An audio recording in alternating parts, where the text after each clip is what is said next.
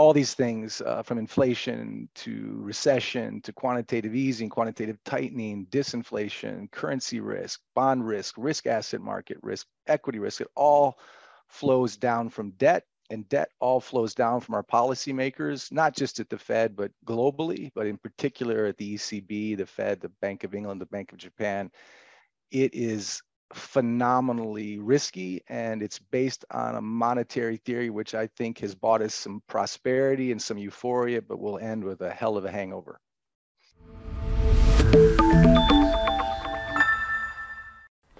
Welcome to Wealthion. I'm Wealthion founder Adam Taggart. A system is only as good as the decisions made by the people running it. Today's guest expert is highly concerned that the leaders currently in charge of our financial system are out of their depth and putting us on a course to crisis. A crisis that when it fully arrives, they'll address with solutions that require even more centralized control by the very same people who caused the disaster in the first place. So what risks exactly does he recommend we prepare for?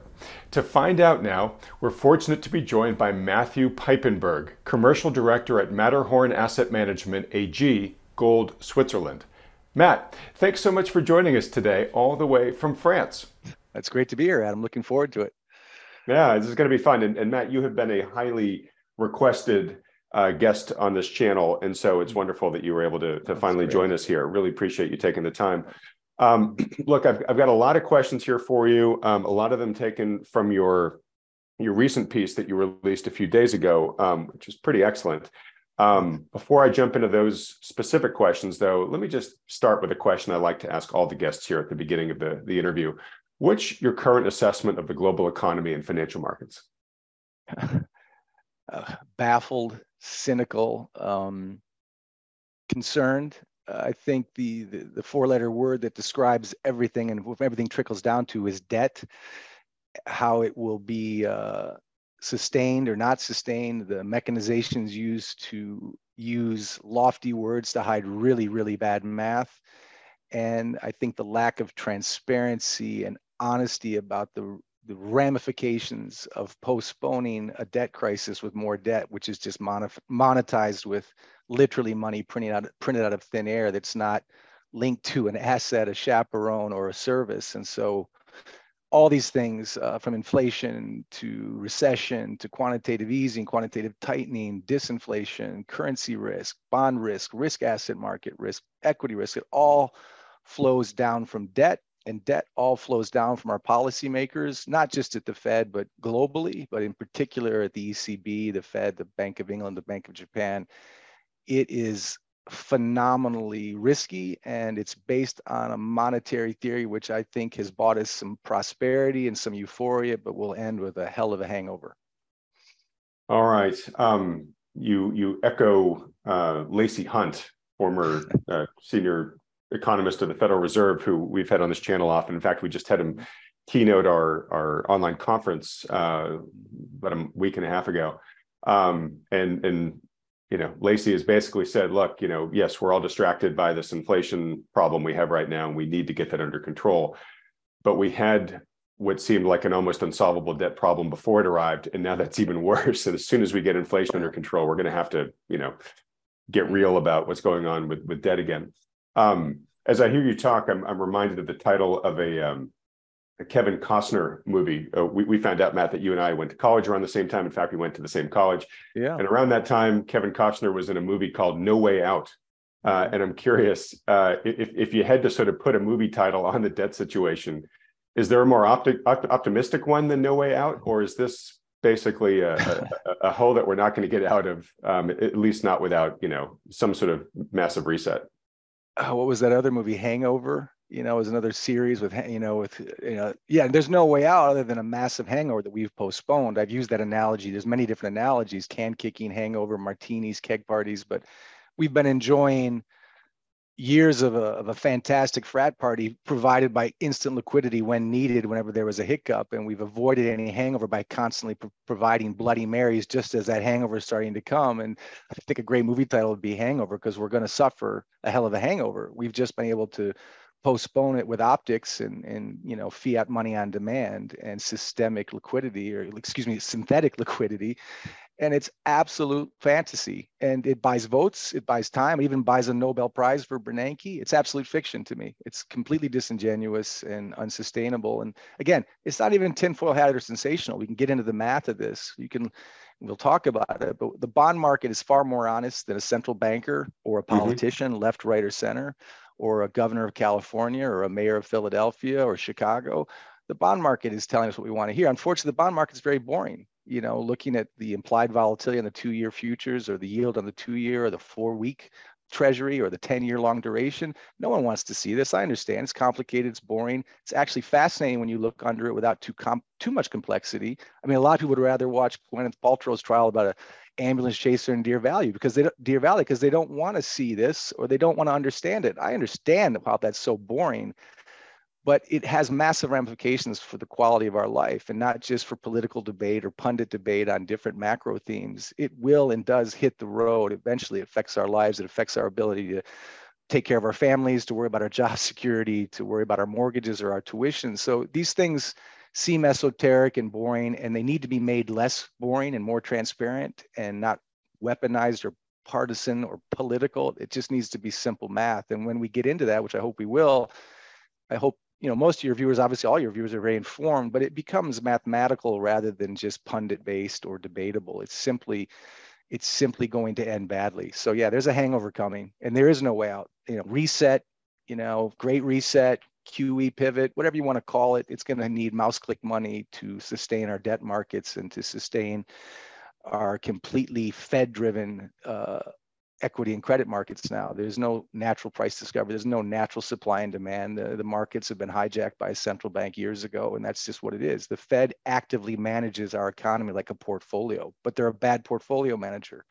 And they've bought time through leverage. They bought time through lofty words and fancy diplomas and high position. But if history isn't canceled in 20 years, our kids or grandkids will read about the most epic failure of monetary policy since 1971, really, and certainly since 1913, when the Fed was unimmaculately conceived and brought into law under the pressure that Woodrow Wilson didn't even want to sign by a bunch of banking cabals. So no, we're about to hit, serious karma, and timing that is kind of a mug's game, but the math of it's fairly clear to me.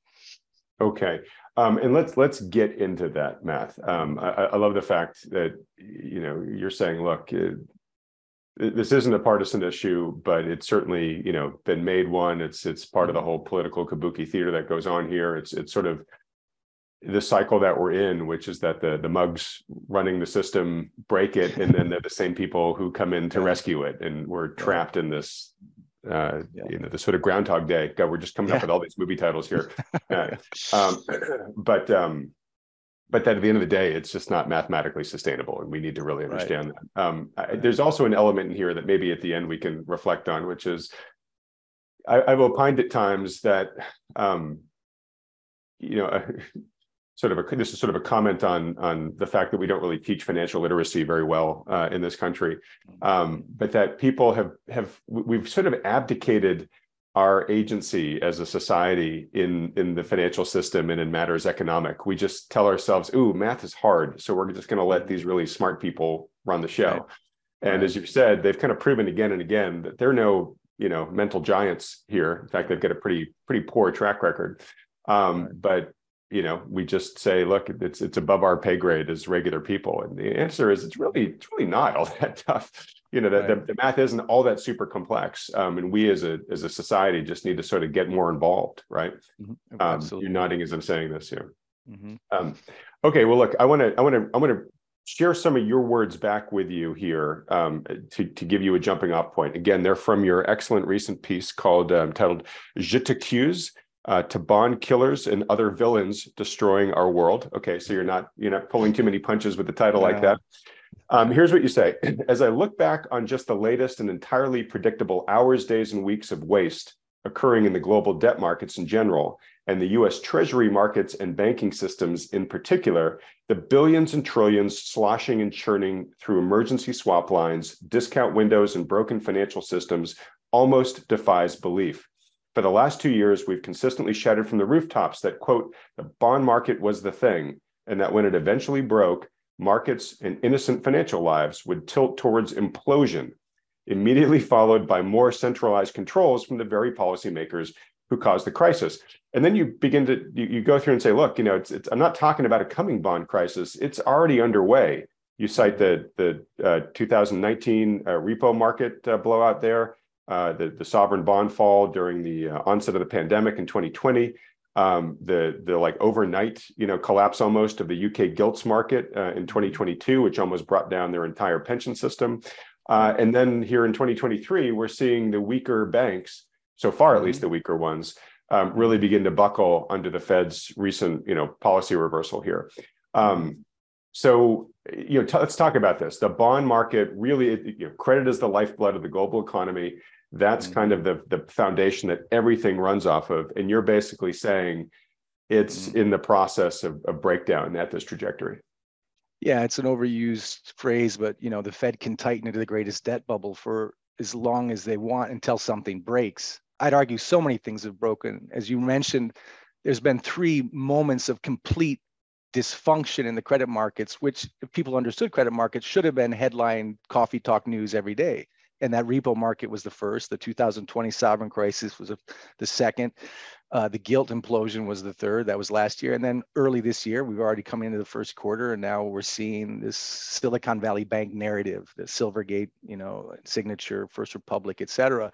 They're all related. They're all things that have broken as we're raising rates into a debt bubble. When you raise the cost of debt, when debt is the rotten wind beneath the wings of this so-called post-2008 recovery, when you hit record high debt levels to sustain record high stock, bond, and real estate bubbles, and then when you hit that by keeping rates repressed for years and printing money to the tune of billions a month, when you reverse that policy, things start to break. And of course, something broke.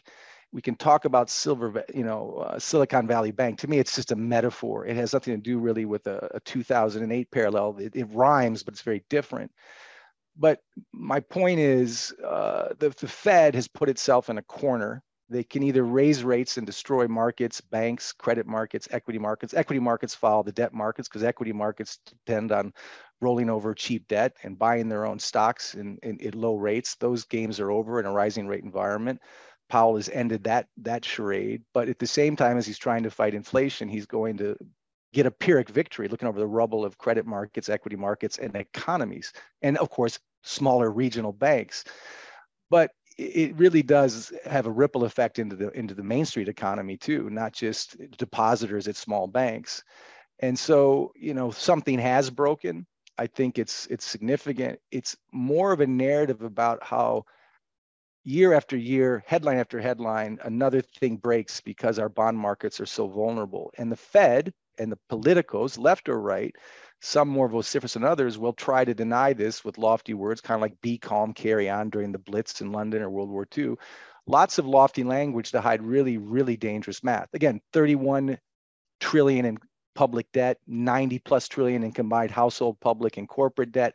That's become an aberration. And I said in that article, it's like Hannah Arendt's book, The Banality of Evil, talking about the Holocaust. When you're talking about millions of lives, it almost becomes a banalized, abstract. And even for the people at the time, they kind of turn their head, or even in history, it's hard to kind of conceive of those kind of numbers. Is the joke, if I owe you $1 million, it's my problem. If I owe you $1 billion, it's nobody's problem. It's your problem because no one's going to pay it. These numbers become abstract. When you're talking about 31 trillion, and by the end of this year, probably 34 trillion in public debt, which we don't have the GDP or the tax receipts to pay for. And we'll, of course, we'll have to monetize that debt by printing money in some form, in some way, mechanized, artificial. It's an abstraction. It's a banality of mathematical and debt evil. It's a banality of currency evil. It's a banality of trillions and billions that mean nothing to anyone anymore. They just kind of assume we have a debt ceiling, we have a bond crisis, we have an IOU. We'll pay for that with a mouse click at the Eccles building. That works only for so long until you see cracks in the ice. We've seen those prior cracks, the repo market, the gilt markets, now the regional banks. I think what we're seeing now is how many more cracks until the ice breaks beneath our feet and we have a bigger problem, which can only be solved by either some artificial reset, a global Chapter 11, or more likely, as Yellen's been hinting all of last year, despite Powell's chest puffing, a a pause in the aggressive rate hikes and a return to the only solution we have, because Ponzi schemes can't taper. And that may sound like a massive simplification, but what we have as monetary policy, and this is something David Stockman said years ago, is effectively a Ponzi scheme. That's not an exaggeration. You can talk about Sam Bankman-Fried, or you can talk about Bernie Madoff, or you can talk about Bernanke, Powell, Yellen, and Greenspan, because what they do is they issue IOUs for which they don't have the money. We don't have the GDP, the tax receipts, the productivity, the income to pay for those IOUs. And when the proverbial X hits the fan, their last resort is always going to the Fed, mouse clicking a few extra zeros when needed to pay for those debts. Believe me, if Sam Bankman-Fried or Bernie Madoff or any sticky-fingered hedge fund manager who would otherwise be corruptly put in prison had a money printer in their basement, which they could legally use, they would use it. Who wouldn't? It's addictive. And, again, remember, Bernanke promised us back in 2010, QE1 was going to be temporary with no consequences. This is just a temporary solution for bank crisis. Just like Powell told us last year that, inflation was going to be temporary. They have to use words to deny the math. And again, this goes to the theme of who do you listen to? Do you listen to what Powell says, or you listen to what the bond market says? When Powell raises rates, when rates go up, bond prices go down and yields go up. And that's what happened in Silicon Valley Bank. We won't get into the weeds of it, but basically their long duration treasuries lost value. Across the entire banking system, anyone holding long duration treasuries lost $2 trillion in market value on the collateral, those treasuries, which are considered risk-free return. But when measured against inflation, it's return-free risk. And so these policies, these measures by Powell have ramifications. They throttle the bond market, they throttle the banking market. But let's keep in mind also last year, 2022, all this talk about what a brave Volcker reborn superstar Powell is going to be. Remember, Volcker raised rates in the 80s or late 70s when our national debt was less than $1 trillion. It was 800 billion, 900 billion at the hot. We're at 31 trillion. So we can't afford to raise the cost of that debt when our debt is infinitely higher than it was in the Volcker era. So for Powell to pretend to be Volcker is frankly disingenuous. Right. But, and sorry to interrupt, but it's also more than 4 times what it was just going into the global financial crisis. Just going into, exactly. So we're talking about math that doesn't make sense if you just look at the simple balance sheets. And what did Powell achieve? He reduced the balance sheet by 300 billion. After all that talk last year, all this QT that so shocked the markets, the S&P, the NASDAQ, the credit markets got shellacked last year. S&P down 15, the tech, NASDAQ down 30%, credit markets down. We had the worst nominal returns in stocks and bonds in 2020 nominal together. These are correlated assets. They're supposed to be hedged. They're correlated now. Stocks and bonds, worst nominal return since 1871, just past our Civil War. So that proved that little reduction in the balance sheet, which was 300 billion, which by the way, just in the last few weeks, we've already lost that 300 billion in loans to these regional banks and FDIC extensions. So all the work that we got for QT last year, well, we saw the reaction in the bond and stock market. A 2% reduction in the Fed balance sheet caused massive ripple effects in our credit and equity markets. And frankly, all the quote unquote money that we tightened is already back in the system. So there is a major thirst for liquidity, a major thirst for collateral in the banks, a major need to support the treasury market naturally. It can't be done naturally. There is no natural demand for Uncle Sam's unloved IOUs. And so regardless of what Powell does this quarter or last quarter, regardless of what the FOMC meetings or the Brookings Institute or even what they say in Jackson Hole, the net result is if no one else is buying our debt, who's going to buy it? It's simple, but it's going to have to be a central bank near you. And again, if we don't, the consequences are going to be dramatic in our economy. They're already dramatic in our banking system. We can go into that. But if we do pivot and instantly liquidify the treasury markets and therefore the banking markets, the bond markets, the repo markets, the Eurodollar markets, all these different exchanges, even the derivative markets for which treasuries are collateral, all these things rely on liquid treasuries. If we liquidify them through mouse click money, we have the inevitable inflation or possibly hyperinflation. People talk about inflation. There are real issues about the war, about COVID, about supply chain links, but let's just keep it simple, stupid. We raised the M2 money supply by 14 trillion over the last decade plus. That's why we have inflation. It's very simple. If I hand you a glass of good Bordeaux wine and we put a swimming pool of money into that glass of wine, the wine loses its flavor, just like our currency has lost its punch. It may be relatively stronger than all the other patients in the ICU. It's still a sick patient. It's still the inherent purchasing power of that currency, like every other currency, has lost so much value when measured against real assets that it's openly obvious. And again, these things are not transparently discussed, Adam. These are boring things about currency risk, about yields on bonds, about supporting those bonds through printed money or mouse click money.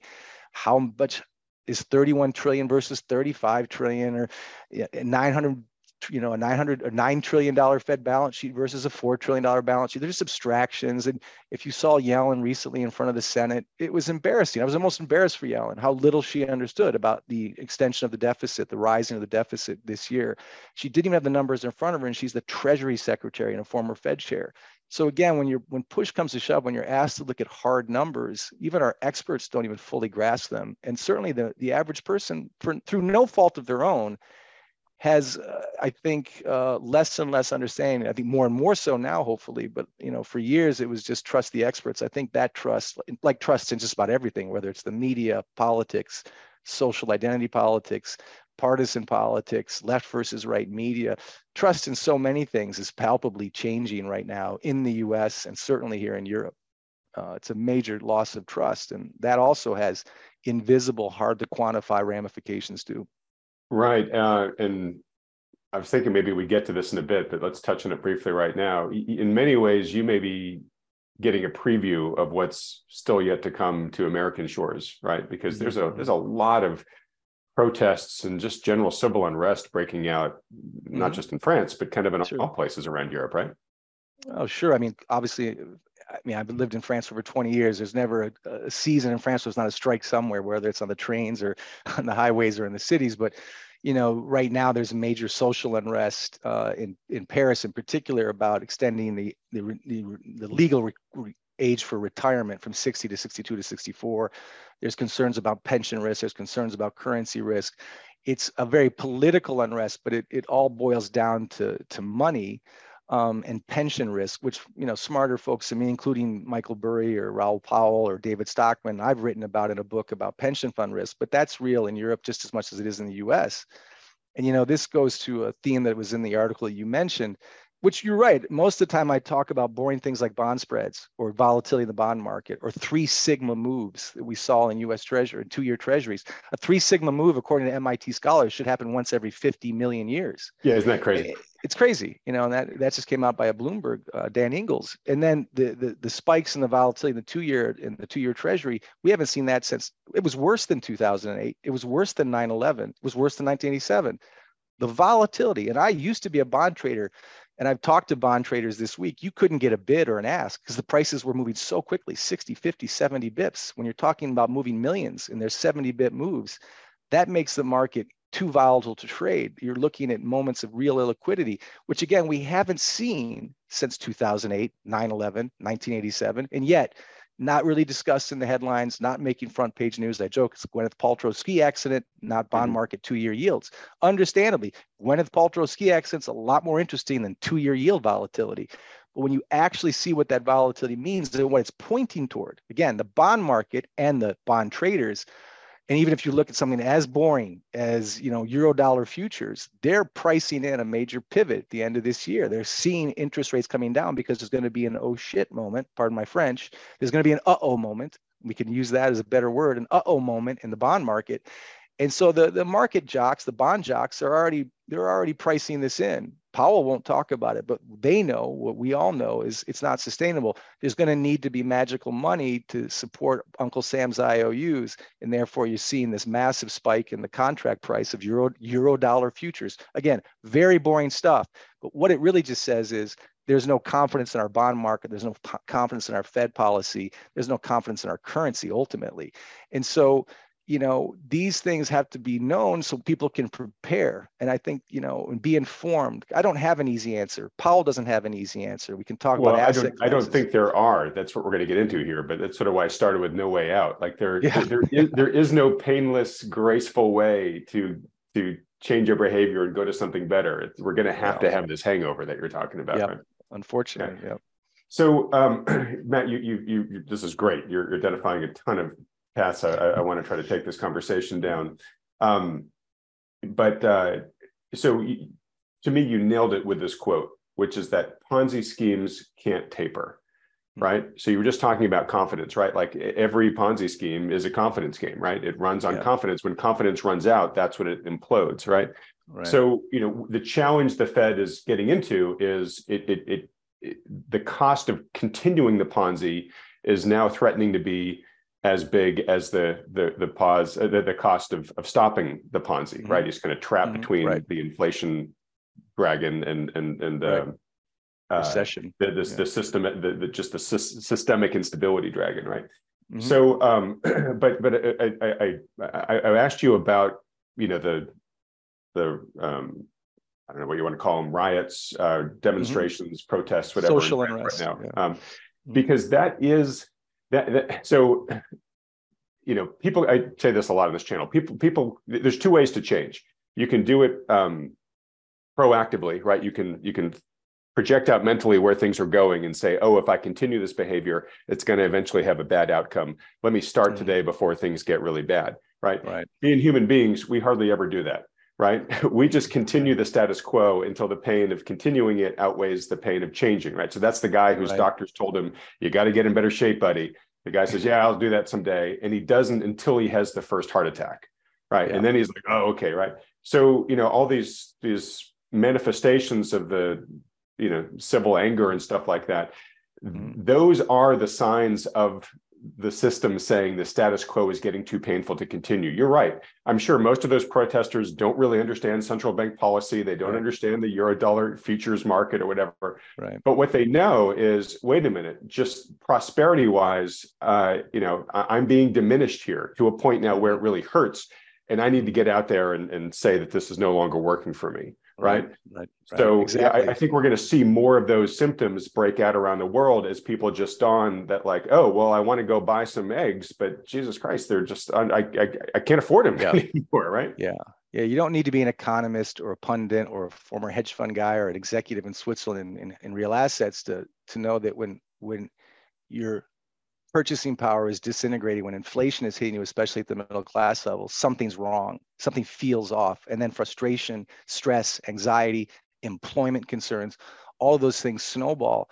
And I think this is something I've said it many times that, again, it's not an opinion, it's historically confirmed that every debt crisis throughout history, every debt crisis ends in a market crisis, which ends in a currency crisis, which then leads to social unrest. And at the end, ultimately, it leads to extreme control from the political left or the right, extreme centralization. When we could talk about that in the banking sector, in our social lives, in our private lives, central bank digital currency, they're all symptoms. We're seeing a tilt towards more and more centralization and control. And social unrest is always a symptom.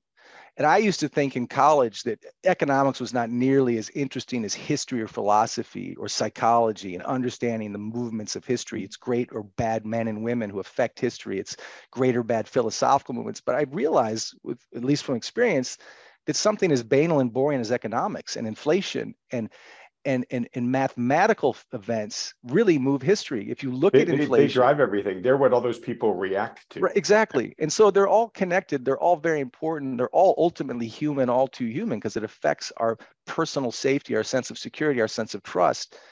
Chairman Mao came in after inflation. Napoleon came in after the National Assembly blew out the French currency in 1789. Hitler, Mussolini, and Franco came in after inflation in the 30s in Europe. Almost all of Latin America's regime changes and horrific stories from Argentina to Peru to Venezuela always happen in periods of inflation. So inflation does matter. Monetary policy does matter. Reckless, drunk driving of our currency and financial system and our banking system through centralized controls, which Andrew Jackson and Thomas Jefferson and Ludwig von Mises warned of, always kills the currency, which always creates to inflation. I even quoted Hemingway. You can go from Thomas Jefferson to Ernest Hemingway. Every time you destroy the currency system, you buy short-term prosperity and ultimate ruin. And part of that ruin, he said three things. This is Hemingway, not a Fed chair, not a politician, fairly bright guy, fairly brave guy, fairly troubled guy, who spent a couple of times in 2 world wars. He said, you have inflation, you have currency debasement, and you have war. We're seeing that play out in real time right now. And it's whether you're Hemingway or Powell, you have to understand the power of math. And I think, again, many people are starting to figure that out. They don't need to understand Eurodollar futures. They just know something feels wrong. Our debt's wrong. There's too much control. There's too many excuses. They don't know who to believe anymore because the media, like our currency and our Fed and our policies, are so weaponized now that people have a hard time even trusting me. You must be selling your book. It must be gold, a gold bug. Again, I understand that that debate, that open discourse, which I'd love to see more of. You remember the days of Gore Vidal and William Buckley, two very different views, but brilliant, articulate, impassioned, honest men trying to debate facts. What we have now are a lot of social justice warriors or a lot of angry, emotional people debating emotions. They're not looking at the facts. We've seen a death of facts. In TikTok-sized sound bites too. You just Yeah, don't get in any small substance. attention spans. Yeah. And so I think the more we can get facts, unadulterated, nonpartisan, or at least intelligently debated, including views I might have. I love a debate. I would love to see someone give me better news than I'm providing. And rather than try to beat that person in a debate, I lean into the table, I listen. I'm trying to look for good news or rays of hope. I just don't see it right now. So the best we can do is prepare financially, psychologically, cynically for the ramifications of reckless driving, really since Greenspan came into office. I could see him the patient zero of this, but it really is since the Fed was created and since central banks, took over our markets. As Rothschild said, give me a central bank and the power to control money. I control the world. If you control money. And the shift to purely fiat currency as well in that journey, right? Yeah, exactly. Yeah. All right. Well, look, so it sounds like, to steal Hemingway's words there, that what you're worried about in terms of sort of where this ends is currency debasement, inflation, and war. And I know you're looking for better news than that, and I'd sure love to hear it too. But I think what you're saying is, like, it's just prudent for those of us who have studied history or are studying the markets, can project things out mathematically, that those things are uncomfortably high from a probability standpoint. And so we should be taking steps today to at least say, okay, if they happen, what can I do now to be less vulnerable to them? And we can talk in a bit about sort of, you're a capital manager. So we can talk about how you are trying to manage capital in this type of world. But before that, so to your point about the Ponzi schemes can't taper, right? From everything you've said, it doesn't sound to me like you see a way that the Fed can find a way to magically avoid all of this, right? At some point, it's faced with the choice of, I'm going to die by fire or die by ice here, right? Adam. You said, what's my first thought for the world economy? And my answer was debt, right? And so the Fed, like the ECB or the Bank of England or the Bank of Japan, or look, Powell, for example, because of all this debt surrounding him that his institution has helped build, because you can't solve a debt crisis with more debt. 2008 debt crisis solution, more debt paid for with printed money. He's like a kind of a blind man walking through a powder keg with a candle in his hand, hoping not to hit anything and blow it up, and trying to walk a very fine line with QE, QT, raising rates to have something to lower, optically talk about controlling inflation. Maybe we'll have a higher target inflation. Maybe we'll just misreport inflation, all kinds of tricks and games. We all know on Wall Street that the CPI scale, I always joke, is as bogus as a 42nd Street Rolex. We all know that it's bogus. It's much higher. If we use the scale that Volcker used, we're at much higher inflation than reported. They can play with maybe a higher target inflation rate. They can play with even unemployment statistics. Nick Eberstadt has done a great job of showing the fiction behind our employment data and the fiction behind our CPI data. And these, again, this is not sensational. It's not tinfoil hatted. I've got no horse in that game. It's just trying to be as candid as I can. Again, happy to be challenged. But we all are thirsty for blunt, open, honest math right now. And so, what can we do? And what will Powell do? He has very little options. He is walking through a powder keg of debt with a candle, and he doesn't have good options. And his corridor is narrowing and narrowing, and the piles of open gunpowder are higher and higher. Yeah, exactly. Yes. So that's where I wanted to go here, just to sort of ask you to pontificate here, and nobody knows, right? So you're more than welcome anytime you want to come back on and give us an update as events develop from here, Matt, giving you that open invite. But what do you think is the end game here, right? At some point, the central banks are not going to be able to, lie, cheat, or steal, a way to kick the can further down the road. And so maybe two unfair questions to ask you to pontificate on. One is, how does this break, do you think? Do they think they eventually choose the hyperinflation or the route that leads to high inflation and currency destruction because it's always the politically palatable one in the moment itself? Or do we have a Volcker moment or something like that where we just try to break the system? And it's going to get bad, but then we can build atop the rubble when the dust settles and do something more sane going forward. And sorry to make this such a long question, but do you have any sort of gut feel on the timeline of this, right? In other words, like, is this going to be the rest of our lifetimes that we're going to be just sort of sloshing through all this, and guys like you and I who are in our 50s are probably not going to see the new dawn? Or is this something that might happen a lot faster? Yeah, I mean, there's a lot in those questions, and I'll try and really be specific in the answer. In terms of what to expect, again, you drink 20 martinis, you will have a hangover. You swim way out past the big surf without a surfboard or a leash, you're probably going to drown. If you if you play with too many weapons with no training, you're going to get injured. And at this point, there is no solution to the debt unless we pivot at some point. And it's not a question of Q2, Q3, or Q4. The Fed will pivot when we have another 08 or another March of 2020. Remember, 2020, we printed more money in a period of 12 months than we did in the prior 8 years.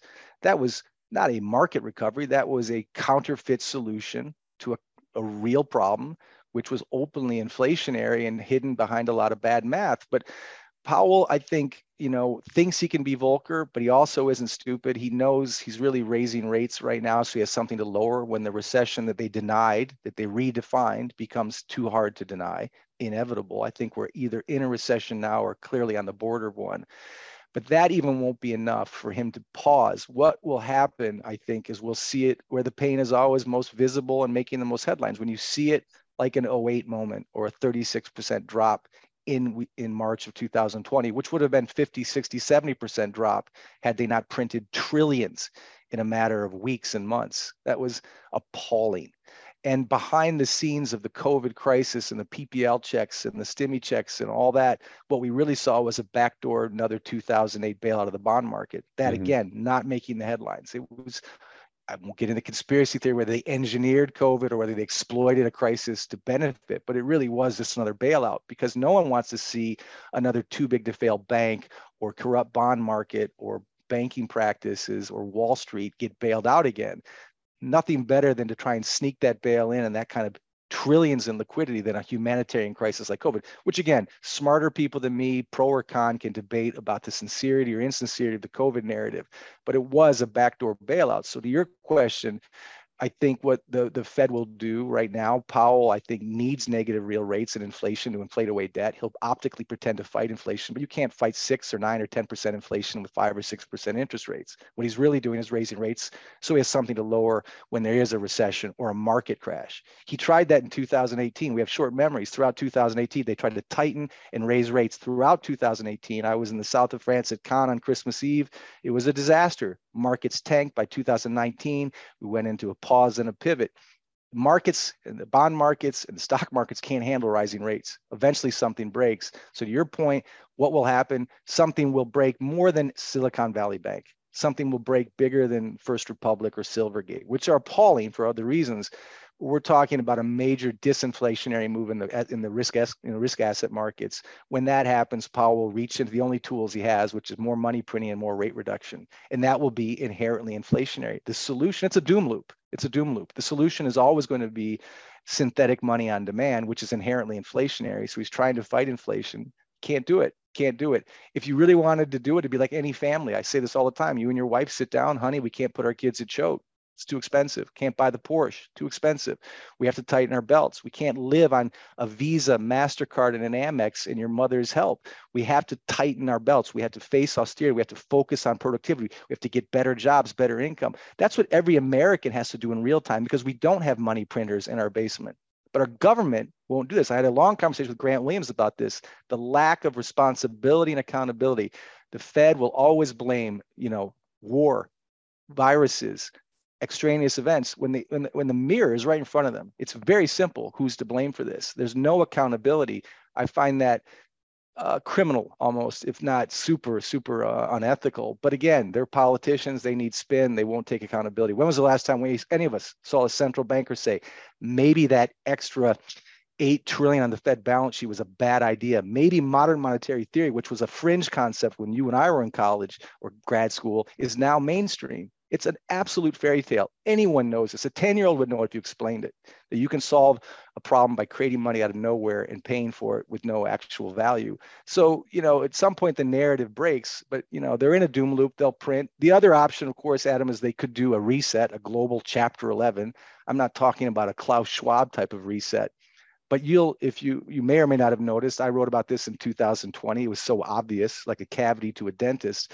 They were exploiting the COVID crisis. The IMF did it first, then the Bank of International Settlements, then the Fed. But they were already telegraphing, almost like a PSYOP, like a CIA program. They were already telegraphing in 2020, in the height of the COVID crisis, that COVID was like World War II. This is a debt crisis we haven't seen since World War II. And we need to come together and think about maybe a centralized digital currency or some way to monetize this debt that's not our fault. God knows it's not our fault, not the big banks. And they were comparing COVID, which wasn't pleasant for any of us for a lot of different reasons, a lot of different cynical reasons. But to compare COVID to World War II is an insult, certainly to a European American or anyone who lives overseas, where 80 million people died in cities like Rotterdam, London, Frankfurt, Dresden, obliterated all of the Ukraine, Russia, the Crimea, death like you can't imagine. You cannot compare World War II, economically or human terms, to COVID, no matter what you think of COVID. For the IMF to do that, to kind of plant that comparison, to create that fear, to justify, again, no accountability for central bank policy, blaming it on some virus, or now, of course, Putin, very debatable issue, Putin, Zelensky, whatever, we won't get into the weeds of that, but there's always someone else to blame. When it's so simple, it's right in front of you. It's money printing gone wild, which is what David Stockman warned about long before COVID, long before Putin, long before supply chain disruptions. It's very simple. You're adding buckets of water to a glass of wine, you're killing the currency, you're creating inflation, and you're hurting people, and you're creating social unrest and distrust. And so when there's distrust, they have to create some kind of new fear narrative so there's no one blames them. Because the biggest fear of any corrupt leadership, left, right, or center, is people being informed and aware of how much accountability. Is accountability. Yeah. Imagine that. Yeah. And what's what sort of makes this sort of a vicious cycle, right, is, they create these problems, as you're saying, and they do everything to deflect, their own responsibility and role in it. But when the symptoms of the problem really emerge at full strength, the populace says, well, then give me more stimulus, right? We're still at the point where we're asking for more alcohol, right, from the overgenerous bartender, right? Yeah. So yes, they need to embrace austerity. We're increasingly having to just be forced to embrace it because the cost of living and our real wages are still going down. Mm-hmm. But what we're asking for, right, is more profligacy. And I think that there's, I put the blame with the central planners. I understand why the person trying to put food on the table is asking for help here. Yeah. But until we have sort of a realization in the shift that, like some form of austerity, living within our means, is really what we're going to need to have a long-term sustainable, better tomorrow out of all this. Until we stop asking for these guys to do what they're doing, we're probably just going to get more of the problem, I guess is what I'm saying. Yeah, that's a very good point. It's easy to point the finger at people like Powell or Bernanke or Yellen or Greenspan, and it's true they deserve it. But we all also ourselves got addicted to easy money. I saw it in the 90s or in the NASDAQ bubble and the post-08 bubble. I saw it leading up to the subprime crisis. Who doesn't like a handout? Who doesn't like low rates? What markets don't? Low rates give us rising markets, and rising rates give us low markets. You can go long or short based on a simple trend indicator or the yield on the 10-year. But you're right. We all love a tailwind. And when the Fed is giving you one, giving you instant liquidity, giving the economy the liquidity it needs to sustain itself, we're all suddenly experts in stocks and bonds or digital currencies or whatever sexy trend is of the month or the week. And yet we get addicted to that as well. So it creates a moral hazard at every level. understandably. I think it's fine if the average retail investor wants to take advantage of a tailwind. And part of the reasons we have these conversations is to warn them, though, that these tailwinds have very dangerous turning points. Yeah. And if you're, no one can time a market. You can get caught in short squeezes. You can get long vol. It can be very scary. But you got to kind of know when you're near a top and near a bottom. No one buys at the bottom and sells at the top. It's always the opposite. But we're all clearly near a top. Question is, how do you prepare for that in your portfolio, or what assets are safe? And that's a whole other conversation too. But yes, the moral hazard is not just on small banks like, or depositors like SVB, or big banks like the central bank or the BIS. The moral hazard affects investors across the board, sophisticated, unsophisticated. We get used to this keg party. We don't want it to end. So give us more. We can make fun of Powell, but we've all profited from him as well, right? To some extent. And so that's a very good point, Adam. Yeah, I mean, every investor, or not every, but most investors there are rooting for the pivot. Oh, great, we're going to go back to the way it was, right? And then stocks go up every year, and I just buy the dip, right? And I can throw a dart. Well, it's funny that that was a bank term funding program that kind of came out during the Silicon Valley thing. It was nothing like TARP, but the joke was what was the BTFP? They were calling it buy the freaking pivot. That's what the signal was. And that's what the Eurodollar people are saying. It's not next week, tomorrow, but the markets are pricing in a pivot. Again, markets know more than what Powell is going to say. And I think that's an important point. Great. And let me just ask you about that. So you said that, look, at some point, something's going to break somewhere, and that's what's going to force Powell to pivot. So the market is pricing in a pivot this year. It's pricing in several rate cuts this year. Does that mean that the market is expecting something systemic to break badly enough to force Powell's hand there? And if it is, then why are stocks still where they are right now? Why are they not getting repriced downwards? Because presumably some systemic break like that is not bullish. No, I mean, but that goes to the moral hazard. First of all, many investors are just stuck in passive risk parity portfolios that somebody on the corner or online runs for them. It's mostly stock bond diversification. They're just riding this wave and they keep their head in the sand. And most advisors tell them, don't worry, if there's a correction, they always correct. They always bounce back. So just ride it. There's a lot of things wrong with that philosophy, but nevertheless, why are markets so high despite the fact that everyone's, everything looks so bad? Again, it is because there's a moral hazard that when things get really bad, the Fed will do what it has always done since 2008. At every dip, you could buy it. At every even major correction or a downturn, including March of 2020, there's nothing the Fed can't fix. So if you can bite a stick through even a 36%, drawdown like we saw in March 2020, the Fed will save us. So we love and hate the Fed. And again, if they save us, that just means we're going to have hyperinflation. So the 20% you made on your S&P will be eaten alive in real terms by the inflation. It's running uphill in roller skates. But I think, again, this goes to memories are short and fantasy is long, and no one wants to think about sensational tinfoil hatted reality or math. But remember, again, you and I were teenagers, but when the Nikkei crashed in 89, or at that time in Japan, everyone thought, well, how can we get hurt if we're all crossing the road at the same time? We're in this together. We're going to be fine. Well, the Nikkei crashed in 1989. That was well over 30 years ago. It has not recovered its highs. Right. I'm not saying that we're going to have a Nikkei-like crash this year, although the markets are pricing in a major rate cut because they're pricing in a major market disaster. But right or wrong, remember, all bubbles pop. The last bubble to pop is always a currency bubble, without exception, period. Timing that is very hard. You got to look at the signals from the bond market. But assuming that all bubbles pop and the currencies are the last to pop, how could you prepare yourself? But Nikkei crashed over 30 years ago. If you were 70 over 30 years ago, you never got that money back. If you were 25, fine. You want to wait it out. So how you manage this risk, how you think about the future is very different depending on your personality, your age, your profile. But if we have a Nikkei-like crash, which we will unless we print more money and have hyperinflation, there's going to be a lot of people that are going to be very, very hurt. And that's where, again, the reality of the economy, the reality of your personal life actually becomes the real issue here, not bond spreads, indicators, Eurodollar futures, yield curves. It's just you don't have any purchasing power. You don't have a portfolio that was valued the same next year as it was last year.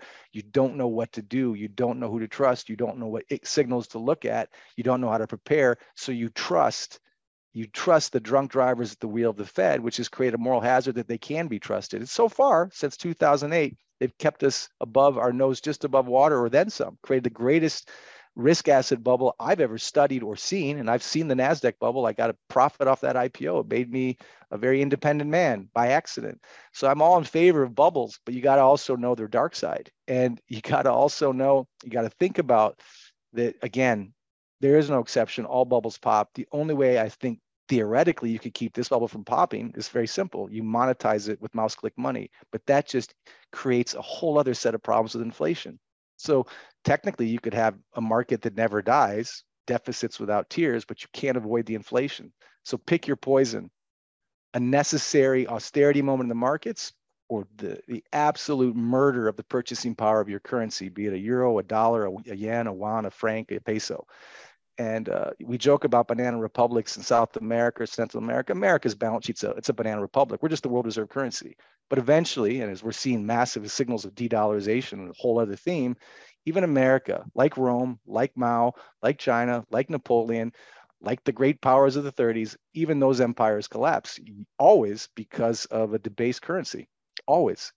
That, again, sounds sensational. Like, I get it, sounds crazy, or at least not in our time, but it's already happening. What Hemingway warned about, currency, inflation, war, isn't down the road. It's right now. It's already happening. It's just a matter of degree of how much worse it gets. You and I have no idea whether the war in the Ukraine escalates or not. That's out of our hands. 365 planes were just sent over. When we talk about Zelensky in the Crimea, it's not Zelensky, it's NATO. He doesn't have an air force. Let's call a duck a duck. This is not Ukraine against Russia. It is a proxy war against Russia. Whatever you think of it, I'm not going to get to that debate, but let's just be honest of what it is. Let's have an open debate. Again, same thing with markets. Unlike politics, though, markets are more honest. That's my point from the very beginning. The bond markets are more honest. The yields are more honest. You can track those regardless of what the Fed does. You can see the direction of the market by, how the bond markets and the asset classes react. And again, that doesn't make you perfect market timer, but it opens your eyes real fast. And again, without getting into the weeds of Silicon Valley Bank, at the end of the day, why didn't they go to a discount window? Why didn't they go to a dealer? Why didn't they take out a $90 million loan on $100 million worth of collateral? It's not about the banking risk. It's about the fact that no other banks wanted to help Silicon Valley Bank, and no discount windows would rent or loan against them, because the actual issue wasn't just long duration risk in their treasuries. The actual risk was their collateral, their loans. Right. Their loans are 30-year mortgages. Nobody wants them. That loan is a symbol of the economy. And that loan is no longer valuable because the Fed raised rates into a debt bubble and ruined the value of that long-term duration paper. So again, it's not about banks. It's not about loans. It's about the faith in the economy. It all trickles down to the economy. And that economy is where Mr. and Mrs. Smith, you, me, and everybody listening, that's where the real world is. Worrying about their portfolios, worrying about their job stability, worrying about their kids' education, worrying about the $10,000 in their checking account that may only buy worth $5,000 next year in terms of purchasing power. Those things are boring but meaningful. They're not nearly as exciting as what's on Netflix tonight, but they affect our lives. And that's why the bond markets and history and cycles are important. They're not easy, but they're not that hard. And again, it doesn't mean take my opinion or my books or my articles. Look at other people's. But what's amazing now is there's a lot of consensus, whether it's Ray Dalio in the US or me in Switzerland, or whether it's Lacey Hunt or Daniel Martina Booth or Dave Stockman or good, intelligent, courageous journalists. They're all trying to say the same thing. And again, we're not saying we are the truth. We're saying we are honest about what we think. Right. And that's what's missing in the media. That's what's missing in politics. And that's certainly what's missing at the central bank. Honesty. Doesn't have to be genius. Just be blunt. Just be blunt. For God's sakes, just give us some real simple math. And that's what I'm driven by now, because it's so important to our lives right now. We're in a historical turning point right now. That is not an exaggeration. It's already in our lives in real time. So it's not even postulating or speculating. It's actually happening to us right now. Well, you're preaching to the choir. That's actually a big part of the mission of why I created Wealthion in the first place, was to sort of have this platform for this kind of honest, fact-based dialogue. And of course, it only works if we get smart people like yourself who have the courage to come on and just say, hey, look, this is, I'm not going to sugarcoat it for you. This is just what it is, right? Yeah. So all the Mr. and Mrs. Smiths of Main Street that are watching this video right now and have listened to this interview, I'm sure are saying, whoa, okay, so that's a really challenging future that Matt has laid out for us here. What should we consider doing about it if we just don't want to become, unwitting collateral damage to what's coming? And of course, your day job is managing capital, and priority number one is preserving it, and then priority number two is trying to prudently grow it in this environment if that's possible. How are you looking at, the decision making and portfolio allocation in this environment? Yeah, and this is where, again, and completely understandable, this is where the cynics will say, well, here comes the honest expert suddenly selling his book, and they're going to question that. And I need to be aware of that. I always say, my colleague Egon von Greyer's and I have been talking about gold for years, or precious metals, or real assets, or commodity cycles and portfolios. We're not trying to sell a book. We're selling conviction, or this is my opinion, and we'll talk about, I'll answer the question, but I think it's important not to be cynical. It doesn't mean believe every word I say, but I could be at Goldman Sachs selling bonds for a fee. I don't want to do that. Most of us could be doing that, but I don't believe in those bonds. I didn't do that when I was managing funds, and I came to precious metals and real assets only because in this particular environment, you've got to own an asset that can't be printed or manufactured at will, that has a kind of an infinite duration, but finite supply. And so, no, I'm not going to say just go out and buy gold. Buy gold from us. It's not that simple. Gold is not sexy. It's not a speculation asset. I don't think it's the sexiest thing that every client or every person listening should be buying. I just see it as currency insurance for currencies that are already dying. And I'll just say it in real simple terms. When I was in high school, I played baseball. And if we had a really good pitcher, or the other team had a really good pitcher, we knew who was going to win the game, who was pitching. We had to go play through the motions, 9 innings, 6 innings, looking at my watch, sitting on third base, waiting for the 7. But if we had the right pitcher, we were going to win. And it's really hard to say in anything in the markets that you're certain of something. In fact, the only thing that worries me is just how certain I am. I don't know a lot of things. I can't time a market. I do know that since 1971, when Nixon took away the chaperone of gold from the currency, that since 1971, every major currency has lost at least 95% of its value when measured against a real asset like physical gold. Again, whether you believe in gold or not, just look at the math. There's all kinds of cycles and trends, and gold can go up and down. It's not Bitcoin, doesn't have a standard deviation of 170. I just know this, like I knew I had a good pitcher or a bad pitcher. I'm going to win or I'm going to lose. I know that gold is going to ensure my purchasing power better than a yuan, a dollar, a peso, a franc, or a euro. That's all I know. That doesn't mean everyone should put everything they have in gold.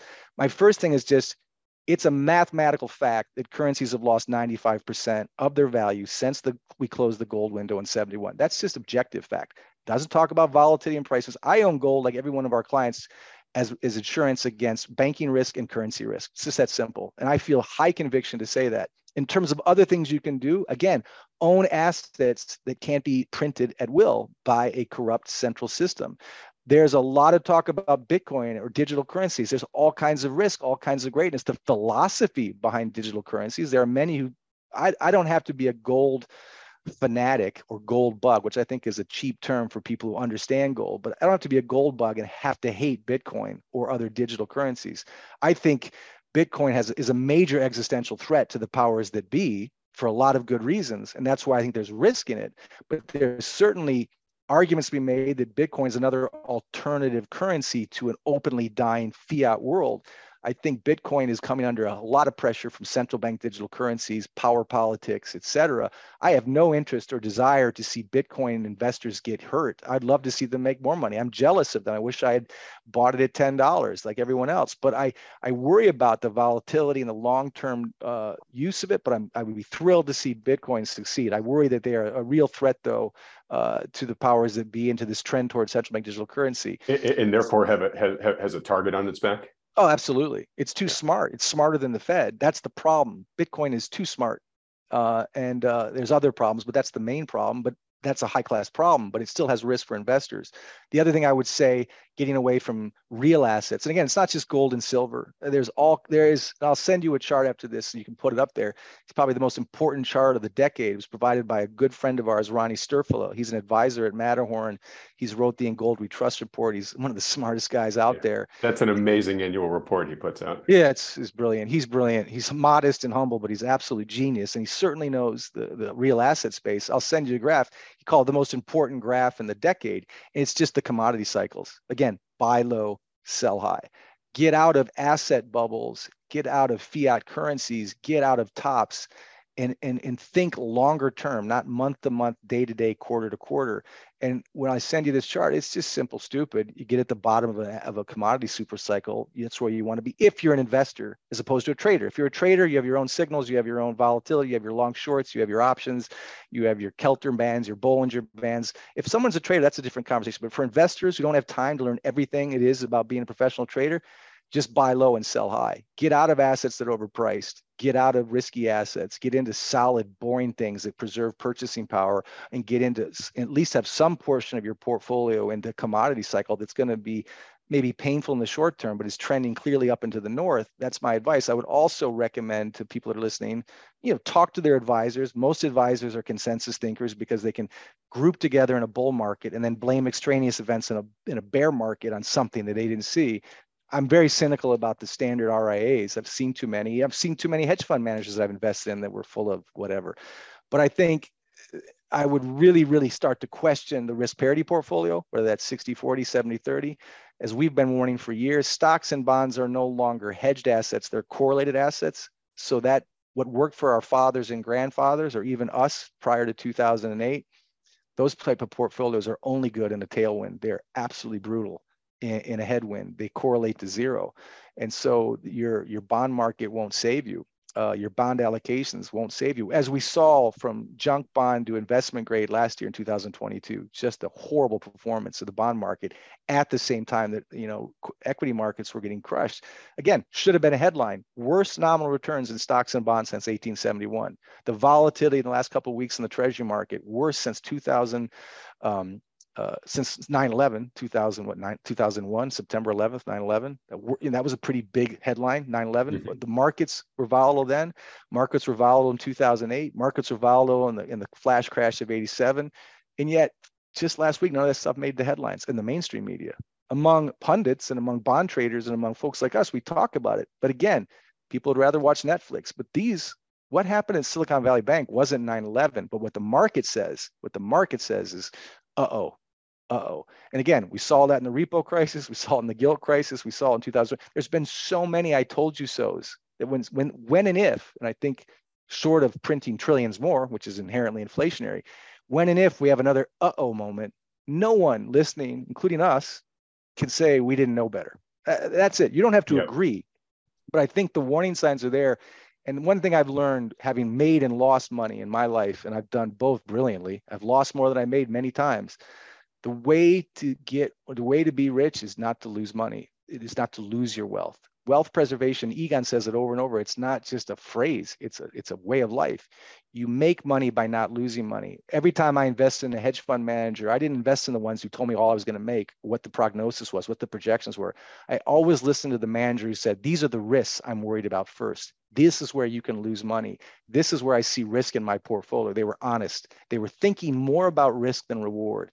Because everyone looks great in a tailwind. Everyone looks smart when they're on the trend. But the real smart money always is thinking risk first, not reward. Always looking like a lawyer. What's gonna get me? Like that famous line in The Big Short. Where are you gonna screw me? Right. And I think people need to think more defensively and think 30 years out, not 3 weeks out. And be cynical. And by the way, again, don't trust everything I'm saying or anyone else that you interview, but put it all together. Think for yourself. Consensus thinking is almost gone today in America. Any kind of consensus view of reality and everything, again, politics, media, entertainment, social justice warriors, cancel culture, woke culture, based, biased, whatever. There's so much mess that it's hard to trust anyone. I get it, but I think try critical thinking, look at math, draw your own conclusions, look at not just graphs, look at history, listen to people you agree with and disagree with, including gold, including silver, including hard assets, including cryptos, but be critical thinking, take a little time. And your viewers already do that. That's why they're here. But I think the sad part is the vast majority of Americans trust too much or don't look enough at what's going on, trust their leaders. And that doesn't make them stupid. They're trusting people. But sadly, they're not critically thinking enough, or they're not cynical enough as they could be when it comes to their portfolios. And some people don't even have portfolios. They just have checkings accounts with money in there. And that's the saddest of all, because inflation is eating away at that every day. It's an invisible tax. It always hurts the poor more than the upper class. That's history, sadly. They're always the plankton for Wall Street's whales, always the first to get drafted and the first to get hit in a downturn. Always the plankton for Wall Street's whales. That's such a great line. I hate the fact that it's so spot on. Sad. Matt, this has been wonderful. I literally could go on for another couple hours with you, and I'm sure people are going to be screaming in the comments, Adam, why didn't you? But I promised you a certain amount of time, and you already generously gone way over it. In beginning to wrap up here, Matt, for folks that have really enjoyed this discussion, and perhaps this might be their first real introduction to you, where can they go to follow you in your work? Yeah, it's an easy URL. Egon von Greyer's and I are writing articles every week on goldswitzerland.com. Very simple, goldswitzerland.com. The name of our enterprise is Matterhorn Asset Management, and we only deal exclusively in physical precious metals, gold and silver primarily, stored in the safest vault in the world. It's like a James Bond movie. You got to see it. It's hidden deep in the Swiss Alps. Most of the gold we buy is direct from the refiners. 70% of the gold in the world is refined in Switzerland. And so we get the highest quality gold. But I think far more smart and important than Egon and I is we have this huge staff behind us that brokers and transports and does logistics and holds the gold in a truly safe way outside of the banking system. Because for years, Egon was way ahead of this. We never trusted the banking system, whether that was Lehman or Credit Suisse, small banks in Switzerland or small banks in Silicon Valley. We've always been, I think, prescient and distrusting the major commercial banks and currency risk and political risk. So you have to hold, I think, physical gold outside of your own jurisdiction, but in a safe private vault. And the counterparty risk is always the vault, so it has to be a good vault. And what Egon put together decades ago is really, I think, we think it's the best way to hold gold outside of the big commercial banks. And I would never hold my gold at a major commercial bank. And that's a whole other story. But yeah, so it's just Gold Switzerland, and we're called Matterhorn Asset Management. Okay, great. And when we edit this, Matt, I'll put up the URL to Gold Switzerland there, so folks know exactly where to go. We'll put a link in the description to below this. Thanks. Mm-hmm. All right. Well, look, Matt, this has been fantastic. I just want to do a couple quick housekeeping notes as we say goodbye to folks here. You did a really good job. You're going to end up getting some sort of fruit basket or spiff from the financial advisors that Wealthion endorses, because these guys are sort of exactly the type that you were saying you should look for in an advisor, which is they prioritize risk management first. Yeah, right. Yeah. It's all about, okay, first, do no harm by trying not to lose anything. And then what can I potentially prudently do on top of that? Folks, if you've listened to this interview, Matt has just explained why this is such a challenging time for investors, particularly the independent, regular retail investor here. And so highly recommend, as I always do, most people, especially if you've got real lives that demand your attention and you can't be watching all these swirling storm clouds that Matt's talking about, that you find a good financial advisor, good professional financial advisor who takes into account all of these macro issues that Matt's been talking about, uses those to create a personalized, portfolio strategy for you, but then actually helps you execute it as, the shoes are dropping along the path here. If you've got a good one who's doing that for you, great, stick with them. But if you don't, or if you'd like a second opinion from one who does, just schedule a free consultation with one of the financial advisors that Wealthion endorses. Just go to wealthion.com, fill out the short form there. It's totally free, no commitment to work with these guys. It's just a public service they offer. Like Matt, they're just trying to help people make decisions to position themselves more prudently now in advance of what's likely coming, all the things that Matt talked about. Secondly, just a reminder, if you missed our online conference from a week and a half ago where we had Lacey Hunt and a bunch of those other greats like Danielle DiMartino Booth and Stephanie Pomboy and Michael Pinto and Rick Rule and a lot of the names that Matt mentioned here earlier, don't worry if you missed it. You can still buy a replay video of the entire event, all the presentations, all the live Q&A by going to wealthion.com/conference. And if you've enjoyed having Matt on this program half as much as I had, and Matt, it's been wonderful. I'm very serious about you having an open invitation to come back on this program anytime you want. So folks, if you'd like to see that, please support this program by hitting the like button, then clicking on the red subscribe button below, as well as that little bell icon right next to it. Matt, this has been an absolute joy, even though we talked about some heavy things. Thank you so much for coming on. Adam, it was my pleasure. It really was. Thanks. I talk a lot, but I hope it was helpful. Oh, it was wonderful. I know I can already tell the great feedback we're going to get from this. So thanks so much. Everybody else, thanks so much for watching.